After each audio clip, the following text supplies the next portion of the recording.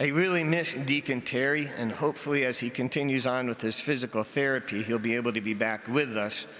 But if he had to be gone one weekend, this is the one weekend I was glad that I got to proclaim the gospel.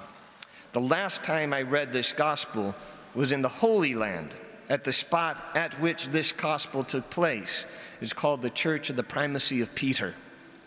We had Mass at an outdoor shrine there, and behind the altar was a relatively small mosaic with 3 men on it. One you could surmise was Jesus, and he was standing on a rock, and he had his arm around another loosely clad fellow, which is Peter. And at the foot of the rock was a 3rd man, lying prostrate with what looked like more modern clothing. He definitely did not look like he was in the same era as the other 2, and his face was down and his arms were outstretched, and he was embracing the rock. It was interesting. So I'm reading the gospel at that Mass in the Holy Land, and it's kind of fun because it's the one time that you can change the words of the gospel, and it's got Vatican approval on it. So instead of saying something like, and Jesus was standing on the shore, it would say, Jesus was standing here. And it's like, wow.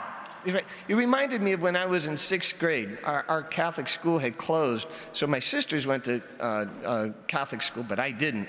And so I went to CCD, which is now PSR, and we would learn about all the things that Jesus did in his time, and then you would go to school, and you would learn about the more secular history of the world, I guess. And I remember Mr. Baker in 6th grade drew a timeline on the chalkboard, and he was telling us all the things and when they took place in the Roman Empire. And then, kind of almost like a second thought, he said, and of course, here's where Jesus was born, and here's where he died, and he was writing in all that history above it. It was for the first time in my young life that these 2 worlds came crashing together, and I realized, wow, these things happened at the same time, in the same place, in the same universe on this earth. It was amazing to me. And I kind of had the same experience here when we had this. We're reading this. This just didn't hypothetically take place somewhere. It took place right here where we were standing doing that Mass. Real people, real places. And then we got to the part where Jesus was speaking exclusively to Peter, and the scene in that mosaic was being lived out. Simon, son of John, do you love me more than these? Okay, so here's Simon Peter. It's not lost on him that he was not the perfect disciple. He was constantly messing up, sticking his foot in his mouth. And you know what? And you could probably write that off as his loyalty. I was just being over loyal. But then right before him, this man, God, of whom he said, I will never betray you, even if it means death. And even though he was warned, not only are you going to, you're going to do it tonight and you're going to do it 3 times, he still betrayed Christ. Before Jesus was crucified, he told Peter, when I am resurrected, you must strengthen the brothers. And all they did was end up hiding, right? But now he's standing before this man once again and being asked, do you love me? So what do you say? Maybe with a little bit of embarrassment, you kind of kick the ground, you go, oh, yes, Lord. You know that I love you. Jesus doesn't come back with a, then why did you, or an apology would have been nice, or you've got a funny way of showing it. And all those things might have made it easier for Peter to be truthful, but instead he says, feed my lambs. Have you ever hit a button on your computer and something comes up and it says, are you sure you want to delete this document? You're like, no. And you say a prayer for the person who thought that was a good idea to put on the computer. So I think it's kind of the same thing what happened the second time then. Peter, are you sure this is what you want to say? So he asks the second time, Simon, son of John, do you love me?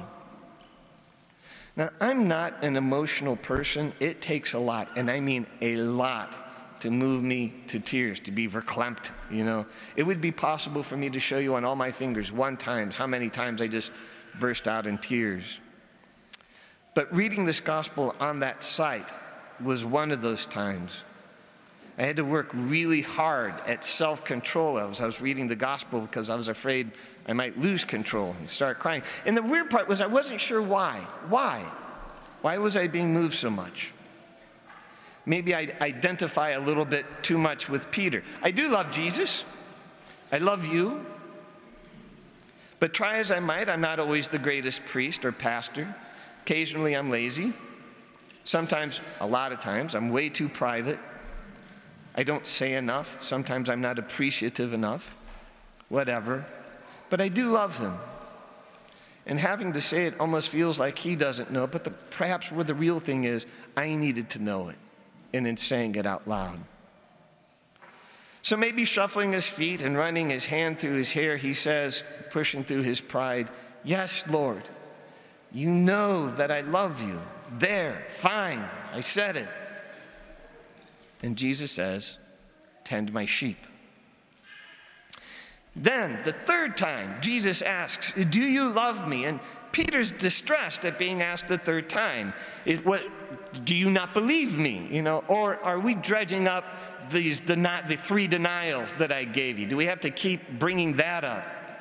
So it sounds like with exasperation, he says, "Lord, you know all things. You know well that I love you." And there he had the perfect chance to be snarky. He could have let pride or annoyance or embarrassment or fear rule him. But in spite of all the bumbling failures in the past, he perseveres and he says, "I love you." The church today and historically has often erred terribly. Sometimes I don't feel like the best pastor. Maybe sometimes you don't feel like you've lived up for being the best parent, the best spouse or son or daughter, the best sibling, the best friend, the best neighbor, a caretaker, a best man, a best woman, a best Christian, a prayer or defender of the faith. So what do? Here's what you do. You love and do what you were called to do. Tend the sheep. It's here we find out who the third person in that mosaic was. It was Pope Paul VI in January of 1964, who was saying a mass there on the rock where the primacy of Peter was put out there. And he was similarly moved to follow Peter's example. So after speaking on it, he turned to the people and said, "Let us repeat together with Peter his heartfelt yet sincere proclamation." So I'm going to ask you to repeat after me, just as Pope Paul VI did. "Lord, you know everything. You know that I love you. Lord, you know everything. You know that I love you. Lord, you know everything. You know that I love you." And after having done that, the Pope blessed the people, and as it said on a marker there, in a magnificent gesture, he opened wide his arms, and overwhelmed with emotion, he let himself fall on that sacred rock, which he warmly embraced. And all of us, despite whatever may have been in our past or is in our present, with Peter, we have told Jesus the perfect amount of times that we love him. And now we need to follow the advice that Jesus gives Peter. Feed my sheep. Start doing today what you always knew you were supposed to do, but maybe were afraid or embarrassed or unwilling or lazy, whatever. Today, just start following your vocation. Serve those whom you are called to serve. Pray when you are called to pray. If life is not in order, get life in order. Be who you were meant to be as sons and daughters of your Heavenly Father. Listen to the voice of the one who loves you and only wants the best for you. Feed my sheep.